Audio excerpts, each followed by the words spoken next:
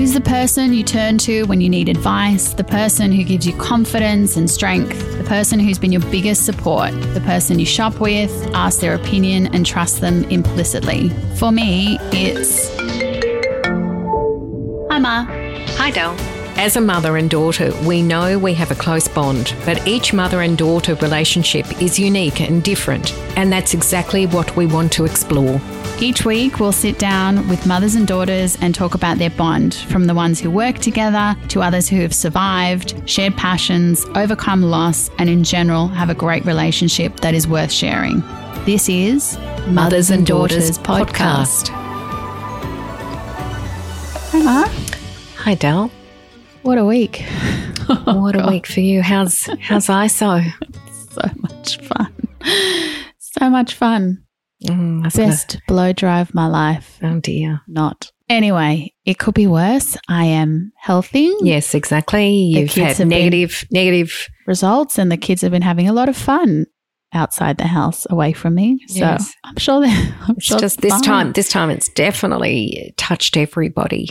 Yeah, and it's a little bit scarier this time than the last time, but we're doing okay. Yeah, we're getting through it. Nobody's sick. That's right. That's and the best. On our way to the vaccine, and you've organised the vaccine, so that's pretty important. Bonus, yes. Yeah. So we're thinking of everyone who also is in isolation with or without kids. It doesn't matter. It's still very, very difficult, and hopefully we're out of this very soon. Yes, and maybe it's a good time to listen to catch up on your podcast. Yeah, podcasts. Right. If we make it a little bit more enjoyable to isolate, then we're doing a good job. That's right. We are hopefully getting you through it. Give us some feedback. And this week, we were very lucky to speak to Erin Molan, one of the busiest people I've ever met. Absolutely. And her very strong and, admirable mother, Anne. I just got the feeling straight away when we started interviewing her that she is a lady who definitely knows what's right in life and how she's brought up all her children, which is amazing. Yeah. Due to also, as you said, that Anne's husband, Jim Molan, was in the Defence Force, and they travelled around a lot, and Erin went to 16 schools. I mean, that in itself is a real milestone and also testament to who she is as a strong and independent woman. Absolutely, what she's become. Oh, yeah. And she also said, I remember about her siblings, and yes, that's why they're so close, because they really were each other's family and friends growing up, because she was always on the move, and hard to establish friendships when they were obviously young, going from place to place. Yeah. And yes, as you say, the family bond is amazing.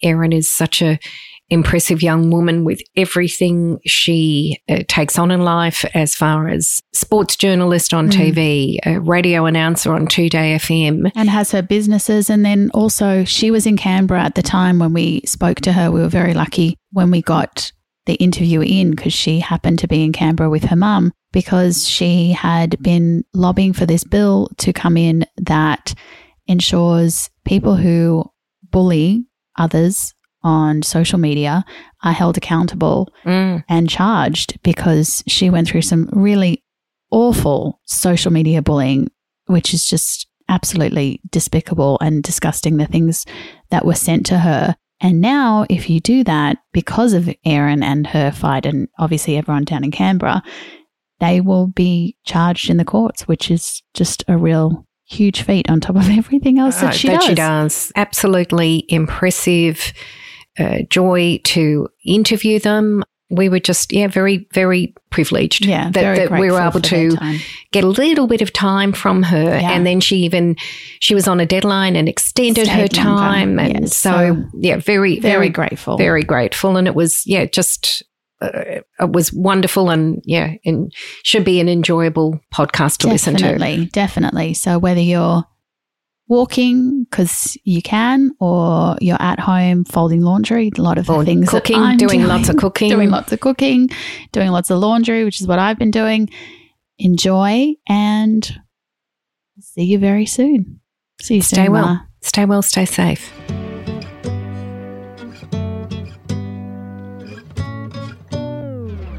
Can you both just talk a bit about what it was like being in the Molan household growing up? Sure. In fact, I'll probably let you start, Mum, because you've been in it longer than I have.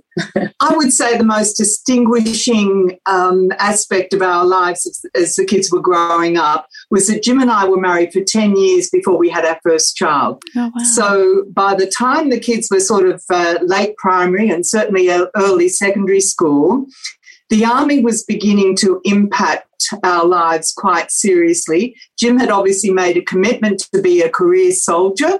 That involved taking postings, whether they were family friendly or not. It involved positions where there were responsibilities beyond normal working hours for him, Sure. and to a certain extent where there was a dimension of expectation and commitment on Jim's and my part that I would be involved a little bit in our army family as well. So I guess perhaps the army was more of a framework perhaps for our lives than it might have been for your friends, whose parents were 10 years younger than us, for example.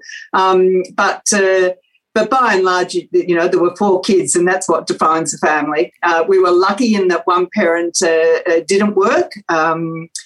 We had made a decision that when one parent was not able to make much of a contribution to the family time and to being at home, that perhaps the other one, if possible, might be able to compensate for that by not working outside of the home.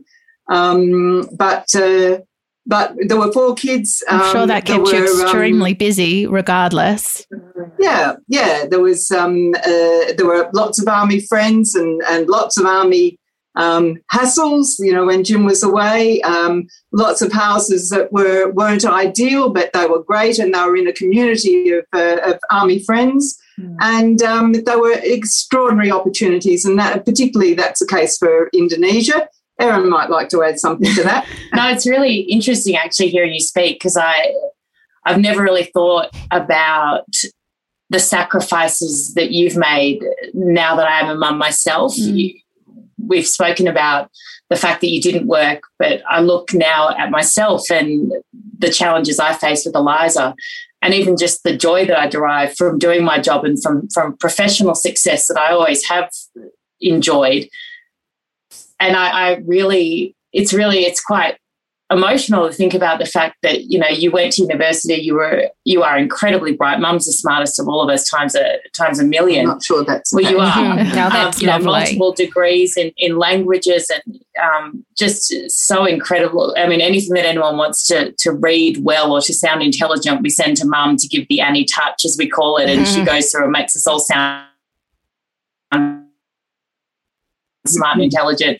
And that was a huge sacrifice on your part to dedicate your life solely to your children for the first part of your life anyway, then return to the workforce. Yeah. But it was an incredible childhood, and being able to experience different countries and different cultures very young. You only appreciate it, I think, as you get older, but living in a country like Indonesia and in a city like Jakarta, where you've got incredible poverty alongside enriched and wonderful culture, alongside a government that was falling, and riots and an uprising of democracy in 1998 when the Suharto regime fell. And to be exposed to that as a young age was really incredible and really eye-opening. And moving around as well. So I went to 16 different schools myself. And yes, just you heard that. I know, I read that. And what's that like? Because obviously you had your siblings, but how do you navigate friendships when you move around so often? I mean, I'm very lucky. I still have friends from high school and even earlier. So how did you do that growing up? Because it's, such a time where you form friendships and all that sort of thing. I just don't think you do. I'd love to know other people who have had the kind of upbringing we did and maintained friendships from a really young age, because I think it's close to impossible. I think what it does is is make you incredibly close to your family and tight-knit to the people that were always with you, and that was always mum, dad, and my 3 siblings, and I was really lucky to have 3 siblings, and today, you know, they're my bestest friends in the world. Oh, and, that's great. You have your moments as you grow up and that kind of thing and as you're younger. But I'm quite jealous when people say, oh, this is my best friend since primary school, or, you know, I live next to this person for however long. But I look at the experiences and the resilience that you build when you have to walk into a new school at, you know, 8 or 11 or 13, that's tough. But then doing it at 15 and 17 is even tougher. But it builds skills that you need later in life and that equip you for a lot that you have to deal with later on. It probably gives you a lot of confidence. I mean, you walk into a room and you know, for you'd had to do that 16 times. So you kind of just perfect it over time and you kind of gain that confidence. So it's probably helped you a lot with work, in that you can walk into a room and just meet whoever, it doesn't matter who they are, and sort of form a bond quickly, because that's obviously what you had to do, is just form friendships even though they were going to be short. No, absolutely. And that's something I actually talk about quite often when I go out to schools and do different things where I'm talking to young people about my journey and my story. And it absolutely equipped me with the skill set to be able to do my job now and to be able to talk to anyone and to be able to relate and to engage. And as a journalist, you want people to be comfortable with you straight away, because often you're doing stories with absolute strangers and you want them to trust you and to open up their hearts and their souls and talk to you about things that might be quite difficult or uncomfortable. And if you've got an ability to engage and be warm and make people comfortable, it makes that job a lot easier. And there's no one better than Mum at doing that. Her ability to empathise and to deal with people is just incredible. Well, that's good. The only thing I think you certainly picked that up from your mother, though, obviously. Yeah. I think you come across that way. Oh, I wonder, really, to be honest. I think I remember once taking Erin and Fliss to who are they're the closest in age, is 13 bit months between them. And I remember once taking them to a new school at the Gap in Queensland, and they were both sitting in the car distraught, you know, crying. And I took them in. I went through the formalities. I left. I went and parked somewhere off. I then heard the bell for recess, or identified the time for recess, came and got fairly close, you know, behind a wide tree trunk to sort of watch and see if I could see them in the thing, see them in the ground at little lunch. And I was thinking, this is the hardest thing I've ever had to do, you know, to send these 2 little ones off. Fliss was in, Fliss was in. Oh, that's so nice. And then I thought, nice memory to have. Yeah.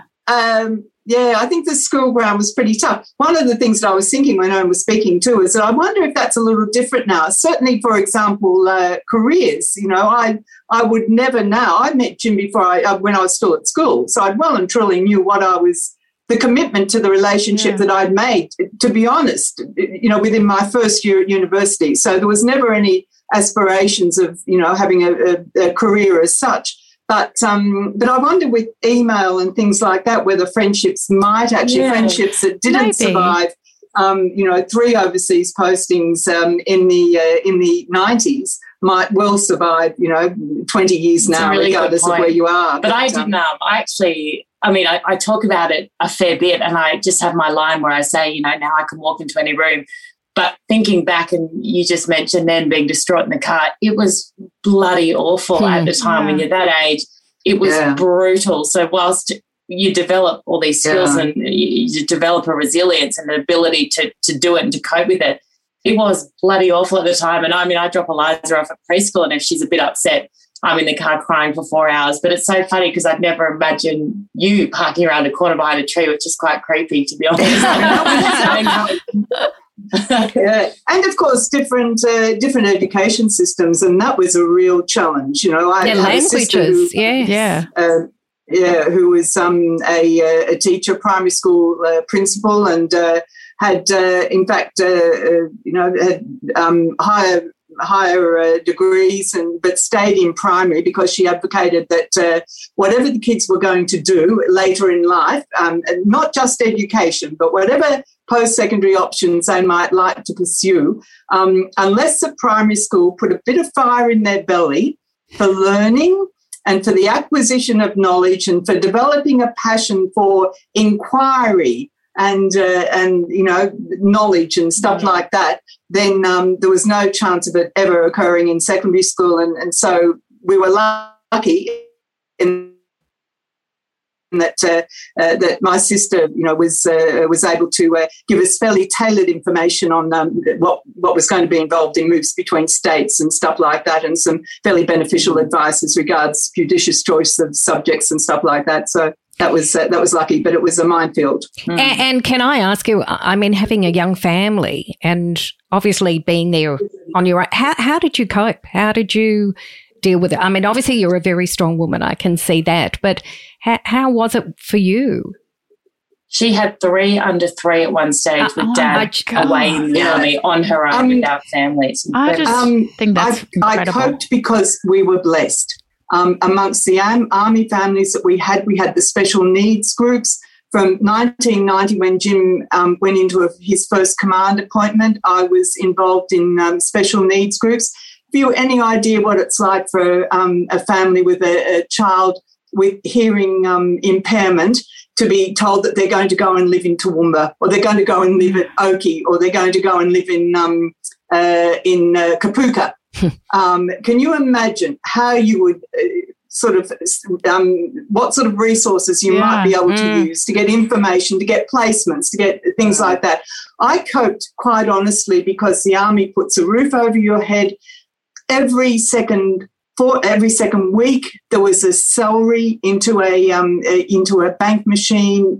We had we had not a great income, but we had a comfortable income, and we had 4 healthy children. As it turns out, we had one who had a genetic disposition to bowel cancer, which she eventually was diagnosed with, and we didn't know that. But we had 4 healthy children with no learning difficulties. They were by and large, bright and healthy. By and large, they coped with the moves. Jim and I, remained a family unit. I was going to say, couple, so I wasn't doing it by myself. I wasn't a serving member whose partner left them, and they had to cope with their career and with responsibility for the children. So you were, for the most part, doing a lot of it by yourself. I was doing as amazing as Dad is, but within a framework that gave me security.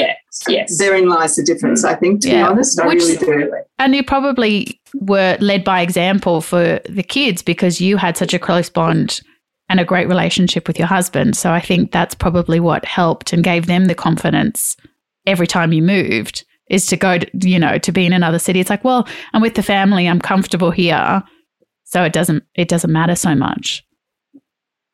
I think that's it. We had such a close, strong family unit and bond that you're exactly right. Our security and our home was always our family, was always the 6 of us. So it really wouldn't matter when push comes to shove, wherever we'd moved or wherever the next posting was, as long as we were all together, it felt like home to a degree. So, and that was, sounds like just a massive big suck up job to Mum, but that was predominantly in almost every part. And Dad is an incredible father, but the military was, I'm trying to say this politely, was absolutely his priority for, the first 30 years probably of all of our lives. And it's time the love and the security we had at home was due to Mum. Oh, that's so lovely. Really? And you speak, I believe, fluent Indonesian.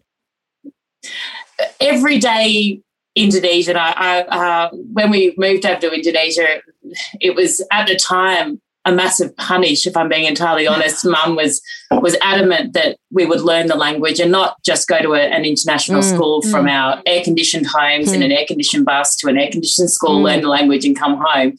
Mum was adamant, and Dad, that we would go out to the communities and actually experience a different culture and learn real Indonesian. And it was just a phenomenal experience. We had a lovely couple of young people who'd come over a couple of times a week and take us to a marketplace or take us to a kampung, a little village, and we would play with the Indonesian children in our street, with local children. And it was just such an incredible way to learn a language and learn a culture. So whilst today we can kind of carry a conversation, it probably wouldn't be textbook Indonesian. It'd be very day-to-day slang, which is much more, I think, valuable when you're actually trying to communicate. Around so I was going to say, when you can travel, yes.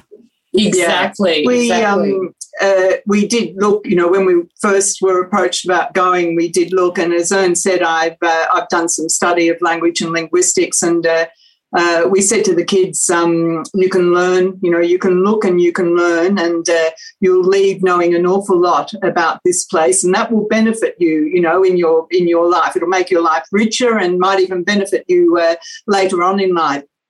However, if you learn to speak the language, you will leave here with a feel for the place. Yeah. And there's just so much of a difference between a feel for a place. You'll know what it's like for a factory to manufacture Ralph Lauren under license. You'll know what it's like to stand in a paddy field and to speak to a family whose whole life is going to revolve around, the 3 iterations of crops in that field for the 50 or 60 years until, the grandfather passes away, because that's life expectancy and stuff like that. And it also gave us perspective, and I think a lot of Australian kids, and they're so blessed, and my daughter's exactly the same at this stage, she's never experienced real poverty on the street or she walks down a street not worried that a bomb might go off down the road, or, we're so lucky in this country. And I think to experience at a very young age, to stop at a traffic light and have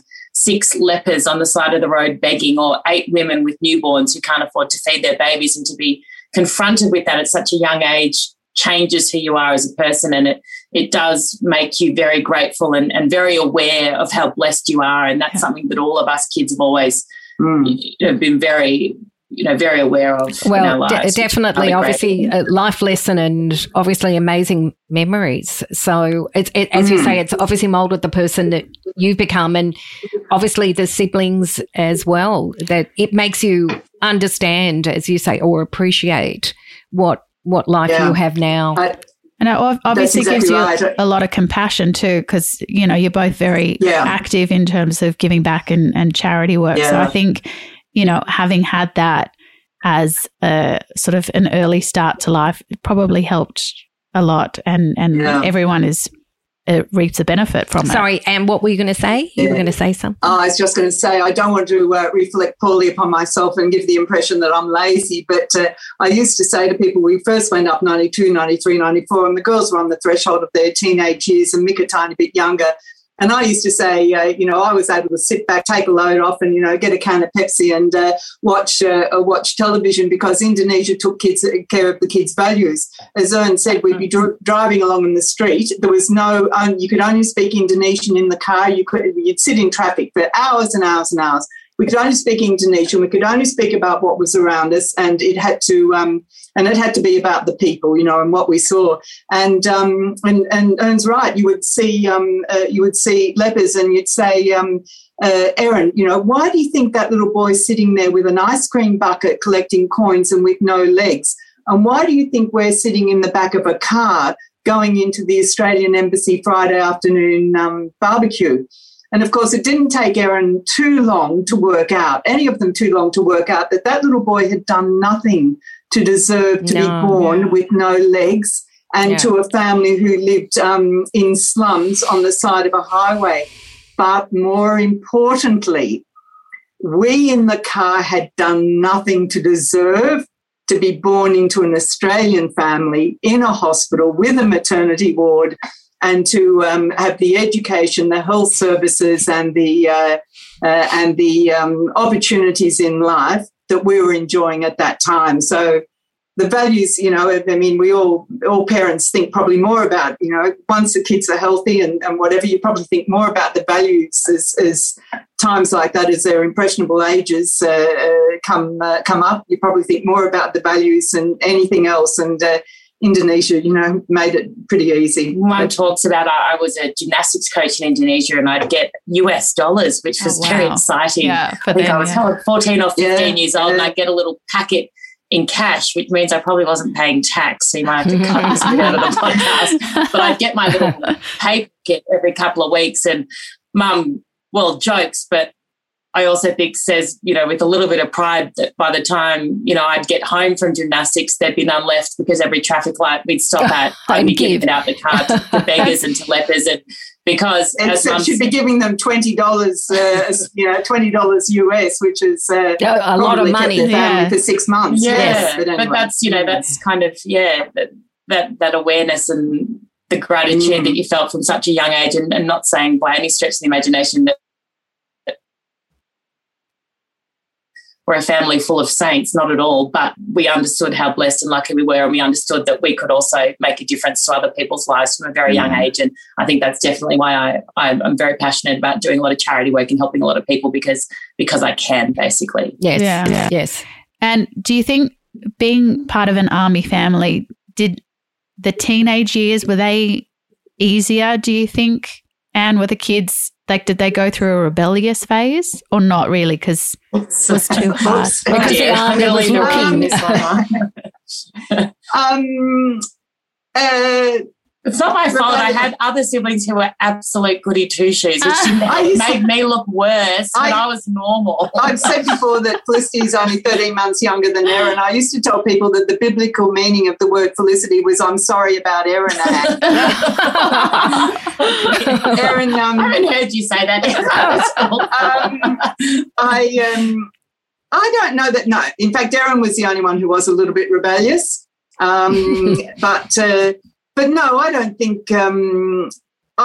think necessarily the moves or being part of a transient community was responsible for the kids being a bit rebellious. And to be honest, as I said, Erin was the only one that was. Sarah was always fairly quiet. Felice was pretty focused. Mick was already flying when he was in his mid-teen or working, learning to fly and whatever. He was very very focused on that.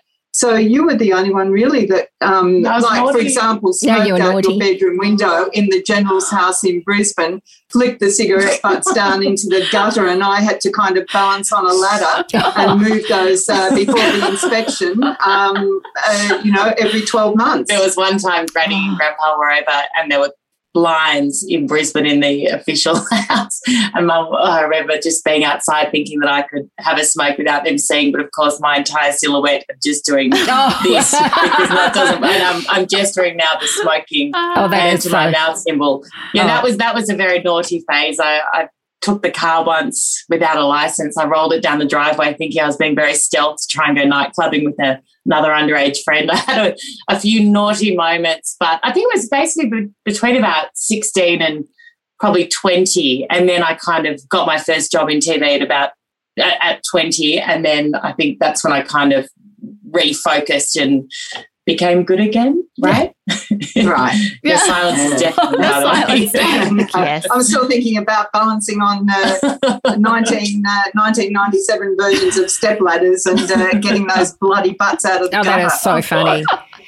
Erin, do you think, you've got an amazing and I know very, very busy life, busy schedule. Do you think, all the lessons from your mother has guided you into being just so capable as you are now? It's a good question. First of all, I don't feel capable a lot of the time. It sounds very Bridget Jones, but there's a lot of the time where you're juggling juggling and you're making it look good. Absolutely, and treading water and just trying to keep my head above water, as I'm sure a lot of women in particular can relate to, particularly working mums. But absolutely, there's so many things that I rely on and skill sets that I've developed and coping mechanisms I get from mum, absolutely. Dad had an incredible work ethic and still does. He's unbelievable, and I often get compared to him when it comes to that aspect. And certainly, the drive that he has to succeed and the passion that he has when it comes towards his career and towards making a difference and towards achieving at a high level, definitely from Dad. Outcomes, absolutely. Yeah. Well, you could see that from your success just recently of, for the online, the social media, bullying bill. That's incredible how, with everything that you've got, especially when you do morning radio and you're starting your day so early And on top of that, giving back, it obviously, it just shows your dedication to, you know, giving back way more. And obviously, you know, it comes from both your mum and your dad. Yeah, definitely. And mum is one of the most empathetic people you will ever meet. And the way she cares genuinely about people and the way she's cared about all of us, I'd love to think that I've got even 10% of that side of her.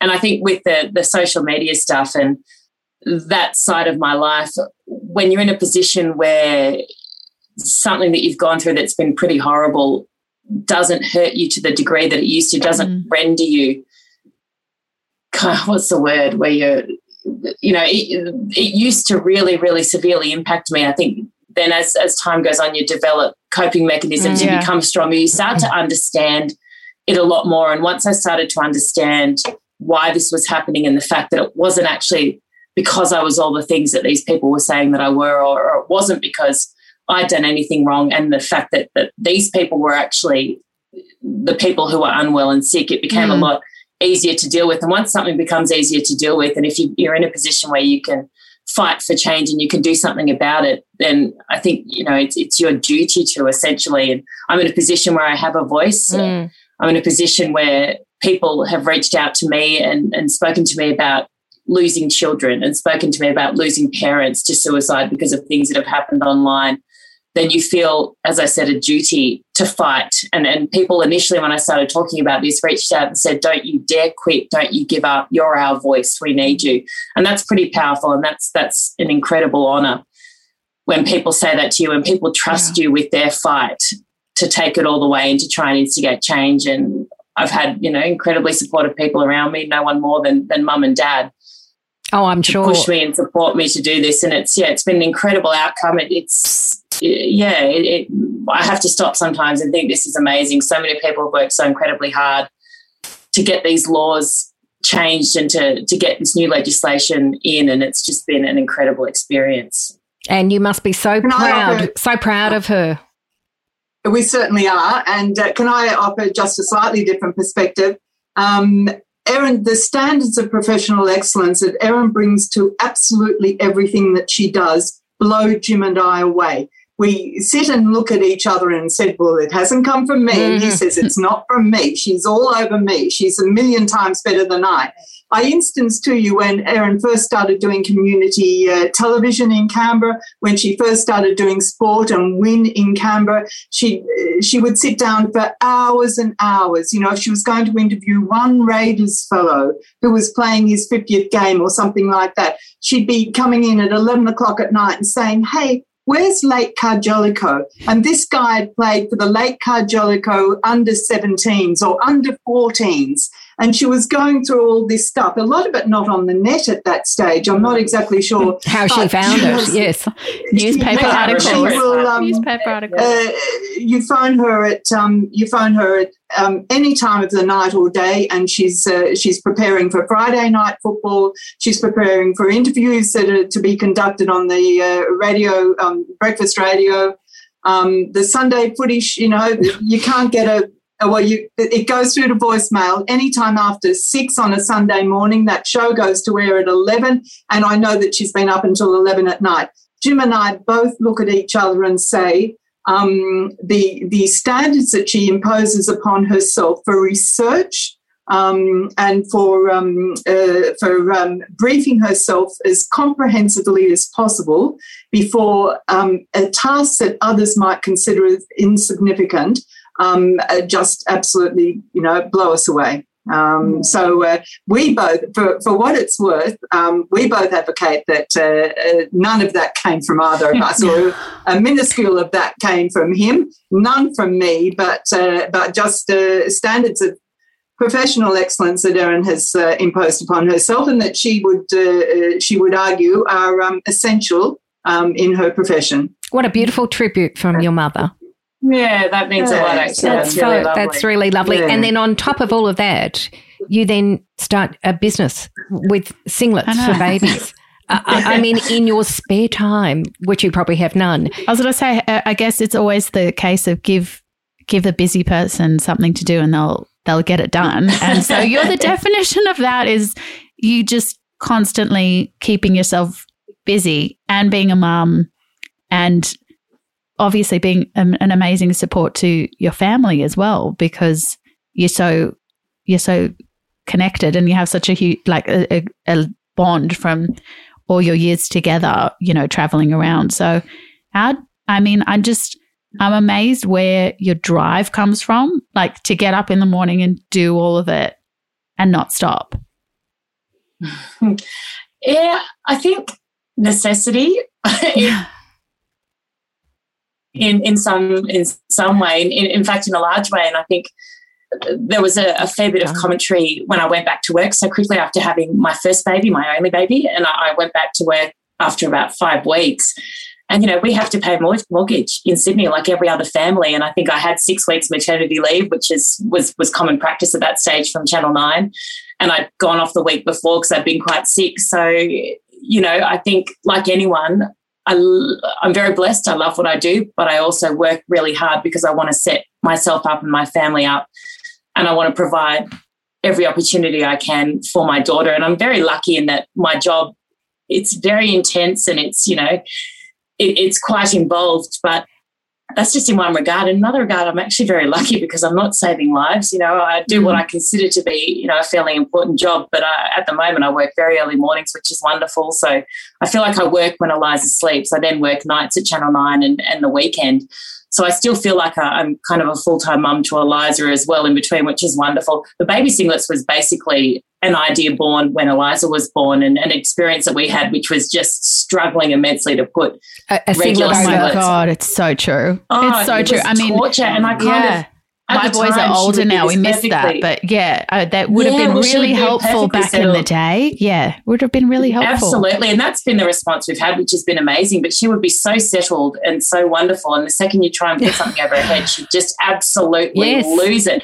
So I just I had no intention whatsoever in starting a business. As you said, I've got enough going on. Yes. But I just went online to try and find singlets that opened up and bodysuits that opened up and just couldn't find them anywhere. So I thought, well, you know, if this is an issue for us, it's sure to be. Well, I'm going to make it. It's been a long process. It's coming up to three and a half years, no longer, nearly 4 years now, and it's incredible to be where we are today. And I'm very proud because we give to 4 different charities. Every 3 or 4 months, we donate a percentage of our profits to 4 charities, and I'm very passionate about. We're now stocked in 6 or 7 different shops, and we're working on other things behind the scenes. We've just got another big supply of, you know, a lot of stock from overseas. It took us a little while with COVID, but we, in the last 2 weeks, just got a whole new supply, which is wonderful. And it's just, it's incredible. The response has been wonderful. And probably the most rewarding part of it has been babies that are premature or not well. The fact that this enables them to be dressed in a way that least compromises their position when they're attached to cords and to feeding tubes and that kind of thing. So, the response has been overwhelming. They're available in different hospitals as well. And it's just been, it's been a real passion project that I've learnt so much and loved. That's absolutely wonderful. I know we're on a bit of a time constraint. And I know we could have probably spoken forever. Yes. You know, and we wanted to obviously touch on, you know, obviously sort of the, you know, illness, the sadness of the cancer, obviously, that's touched your lives. I hope everybody is, you know, staying well or obviously, you know, is getting good treatment. You know, that must be so hard for you. Yeah, look, we've had Sarah, my big sister and Mum's eldest child, who was diagnosed with bowel cancer at 27. When she was diagnosed? 28. 28 years old with stage 3-4 bowel cancer. And then, you know, recently Dad has been diagnosed with a very aggressive, advanced form of prostate cancer. And I was talking about it a little while ago and saying that you kind of think that when given what we went through with Sarah, you kind of think, okay, well, we got through that and she survived that and she's just an incredible human being. You think, oh, well, we get a free pass now for the rest of our lives because surely we've had our one really traumatic, horrible experience, but it just doesn't work like that. Life doesn't work like that. Having said that, Sarah is still here with us today and is an incredible human being with, you know, 3 beautiful children and a wonderful husband and dad. When 7 or 8 weeks ago, we got Dad's news, and you know, this morning, Mum and I and Eliza dropped him in a radiology appointment, and that seems to have gone really well, is doing chemo, which has been really tough at the moment. The chemo is making him fairly sick. Yeah. But we feel so blessed because we weren't told, we're going to try and make him comfortable for 3 months and that's it. We were told we have a plan and there is a fight to be had, and that's all we ever hoped for, and we got that. But, I can't imagine how this has been for you, Mum. Yeah, going back to our child, when the children were younger, Sarah was, as Erin said, she was 28, and Sarah was diagnosed, and within in less than 24 hours, we were all in Swan Hill, and we, that was 14 months. She had radiation, chemotherapy, 3 lots of surgery, and a 5-week-old baby, and a little 4-year-old, and Emily, Sarah's third little baby's in heaven, and we were all there. We told all the children on the Thursday night before Easter, and we had to because of Easter plans for them to come in, and we didn't know at that stage what was ahead of us. And we told them between 6 and 7 on Thursday night. Mick arrived at before 9 on a flight, and Felicity with Dan, his partner, Felicity and Dale brought them up to the house before they were there before 10. Erin and Sean and Eliza sat on the Hume, on Good Friday for hours and hours. And Sarah and Gavin and Soph and Angus sat on the Hume Highway coming in the other direction for hours and hours. Everyone was in before 3 o'clock on Thursday afternoon. Wow. And we all hung on to each other for quite some time, and we all cried for quite some time. Then, without exaggeration, we sat around in that living room that looked like the Mugger Lane tip, because stuff was everywhere, which is exactly as it should be when everyone's home. And we just kept saying, if we were in the United Kingdom, if we were in the United States, Jim would not even have been diagnosed by then, let alone at that stage have much of a chance of treatment, because the second wave of COVID was well and truly at its peak in both those localities, to say nothing of people who live in other parts of the world. And without exaggeration, a constant theme of us being together for those 5 days, and no one went any earlier than the Tuesday. We didn't know what was happening. It was just, gratitude that at least we were in the, the situation that we were in, a country like Australia, in a locality like the fringe of the ACT and Southern Tablelands, regional cancer services, and that's the truth. Yes. We were, as I said, it was a forefront of our minds was the fact that things could have been worse. So very, very different. Yes. And I still think, and I still pray. I'm a prayer. And sometimes I still pray for people who were diagnosed on the same day as Sarah in 2011 who got different news from ours. Yeah. So we are lucky. We are facing this from a position of fortune. Yeah, I don't remember feeling that way at all those first few days. But anyway, I think your positive energy and your obviously amazing bond as a family has made sort of a very difficult situation that much easier, because there'd be nothing worse than to be either separated because you can't get around to see each other, or, it's just you have a completely different outlook to it. And it makes the journey that much harder. And I think that's a real testament to both of you and your entire family for just looking at it from a silver linings perspective. I think that's just really amazing. I must admit, I'm a crier, and I've always been a crier. I'm very emotional, and whilst all the others are much more sensible than I was, a moment, I think it was day 2, where I just cried basically straight for I think 4 or 5 days, and my little brother did come over at one stage and sit next to me on the couch and put his arm around me and just say, "Look, Erin, I just want you to know that none of us are thinking you're trying to make it about yourself. Well, even crossed my mind until then. So that did actually make us all laugh. So whilst it wasn't, a tough experience, it was the hardest experience of our lives, I think.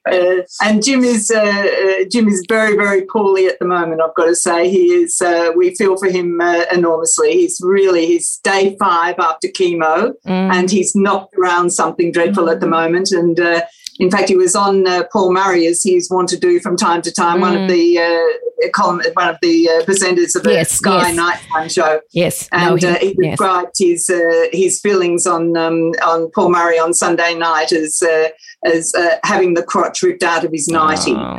So we're talking seriously indisposed here. I'm so sorry. But hopefully he will. Last time, this lasted for about 5 or 6 days, and as he said, it's a means to an end, and as such, it's bearable, and he promises not to complain too much. Oh, it's great. That's incredible. Really, that's amazing. Yeah. Well, we're going to jump into the All About Us lightning round, because I know you have to go quickly. So, one word to describe your relationship when Erin was a teen. I think we got to understand that. Is this for Mum? Yeah. One word. Hopeful. Oh, God. That's a good. I mean, at least she was hopeful. She was hopeful. That's good. Erin, what would you say your relationship was like with your mum when you were a teen?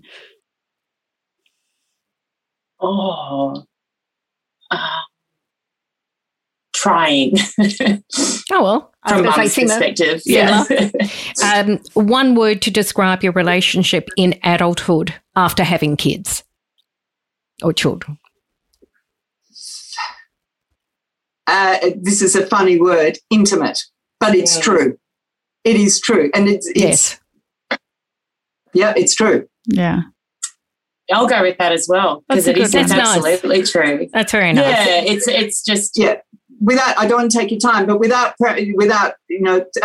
being silly, there's premonition. I just get a sense. Erin just gets a sense, and that just happens all the time. There is a very, very close bond that is manages to be transmitted in texts and absences or whatever. Actually, I'll go a different one. Punishing, and I'm talking about from all of our we are poor Mum. We all ring her 28 times a day. Every time I'm on the phone to her, sorry, Sarah's calling. I'll call you back. Sorry, Mick's calling.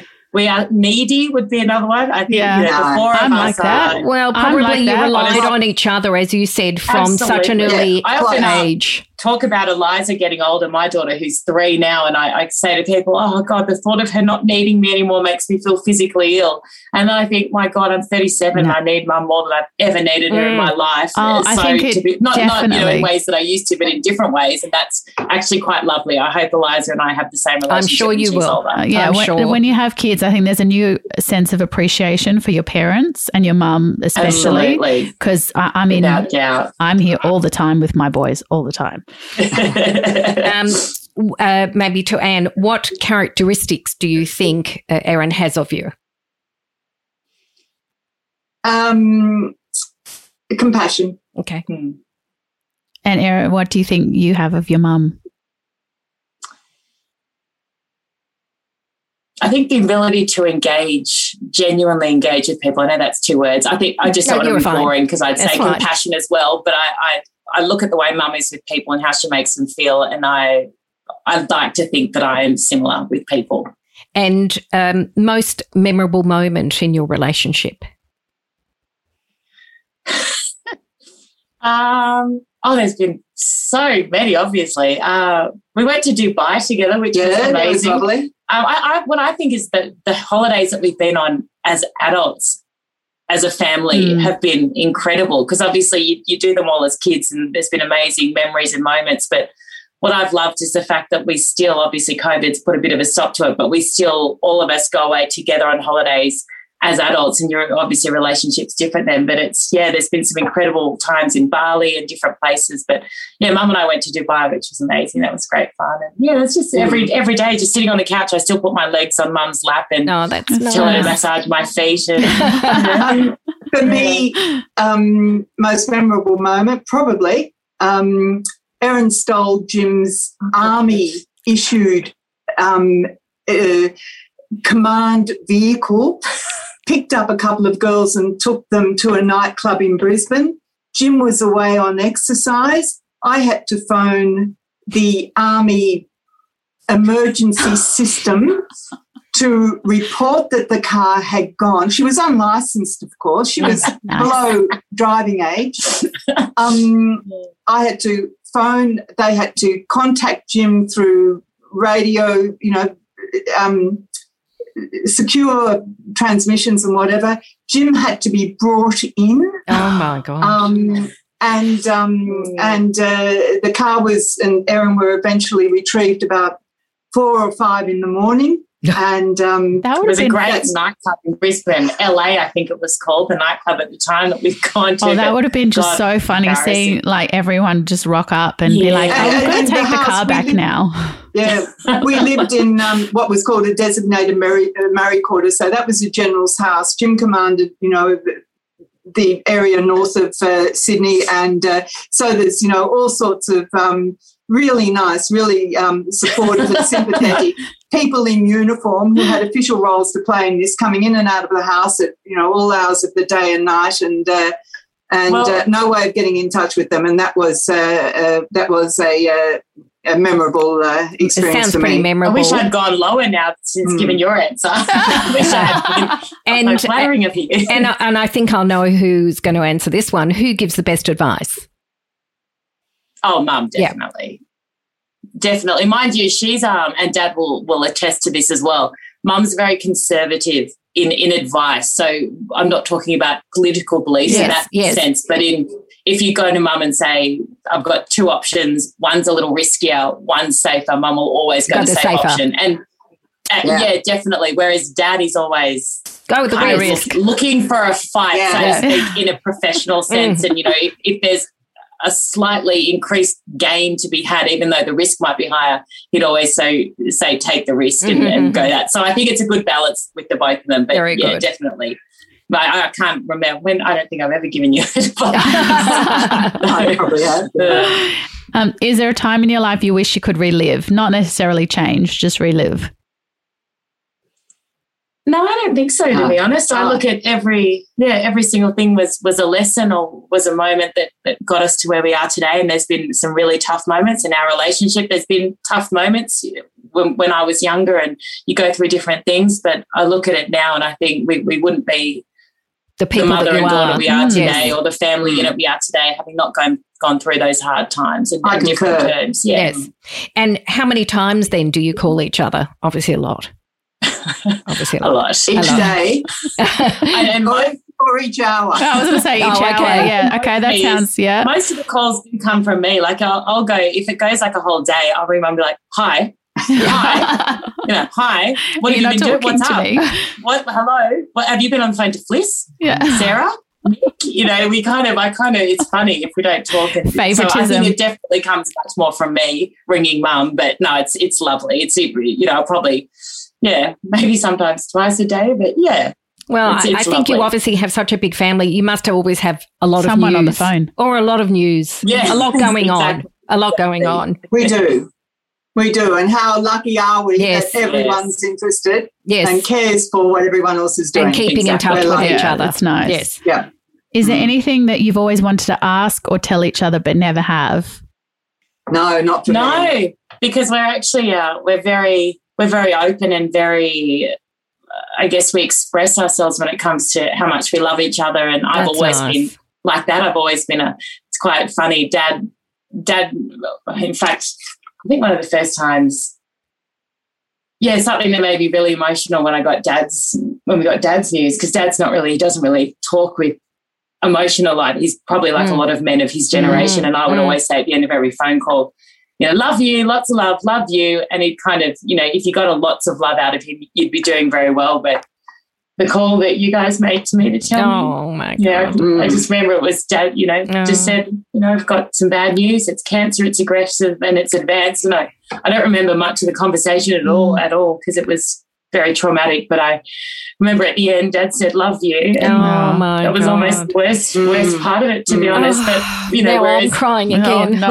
Yeah. Oh, God. It makes me a mum to deal with. It makes me relive it because my father also had the same, and I was 7 months pregnant with my son when I found out. Oh, goodness. And so it just, Jordana very rarely sees me cry. And anyway, now I'm just crying again. Anyway. No, sorry. Oh, no, don't be sorry. That's what it's all about. It's part We've always said it very openly and talked about it. It's always said, love you. And if I could just listen to that, it's absolutely true. But just go back to something Erin said. We're certainly not 6 Mother Teresas in this family. There is communication every day, but we're not all the same, and it's not all the sort of the same thing. There's vast differences. There's differences in views. There's differences in priorities. We are each our own person, and each with independent lives. I've got to say, if I can, as a mother, each reasonably accomplished professional lives, and each lovely family lives and whatever. So we are certainly 6, very much 6 individuals who've I used to always think that what I wanted most for the kids was to be healthy, happy, and making a living in a way that made them happy at about 25 years of age. And I think each of them are at that, each of them have certainly done that. So we're not 6 Mother Teresas, and we're not 6 people who need to feed off each other to make a decision about whether to have beef or lamb for dinner. Well, you mentioned accomplished. As we sit here in the study, there's a lovely wall that has mums and dads' degrees on it, and Dad having graduated from military college and mum from university, and my older sister, who is a high school teacher and graduated, I think, with a Bachelor of Education from the University of Queensland. My little brother, what did he do, engineering or something ridiculous, and now he's a pilot commerce, now he's a pilot Virgin. My sister, a lawyer who graduated with a law degree from the ANU and then went over to Duke's Law School, and goodness me, she was admitted to the bar in America. And then my contribution on the wall, I think, is a framed Canberra Times article of an exclusive I did on Todd Carney at the Canberra Raiders. So Mum does say we are accomplished. I know exactly where I sit in the order of accomplishment with this family. Well, I dropped out of uni 6 times, and I think cut off every time. But, considering you've I think foraged your way, really into a very boys' club and held yourself really well. So I think that's an accomplishment in and of itself. You don't need multiple degrees for that. That takes a certain kind of person to put up with that. So I think that's a pretty good accomplishment. Yeah, absolutely. Well, this has been... I've got to go. My apologies. Do you want to do a goodbye? No, you've been an absolute pleasure. Thank you so much for your time. Lovely meeting you both. It's been really such an honour to speak to you, and thank you for giving your time so generously. And wishing good health to Jim. Thank you very much. We'll pass that on, and we have taken a lot of your time. No, it's been gorgeous. Thank you. That we share. Thank you so much. Thank you so much. Bye. You're a beautiful mother-daughter duo. Thank you. Thank you. So thank you so much. Bye. I don't know why the camera's turned off. Sorry, guys. That's all right. Take care. Bye, guys. Lots of love. Bye. Thank you so much for listening to this week's episode. If you have a mother and daughter story that you would like to share, send us a DM on Instagram at Mothers and Daughters Pod. If you loved this episode, please subscribe to the podcast so you won't miss a new episode. Spread the love and share the podcast with your mum or sister or friend. Don't forget to rate and review the podcast. See you next week, and don't forget to call your mum.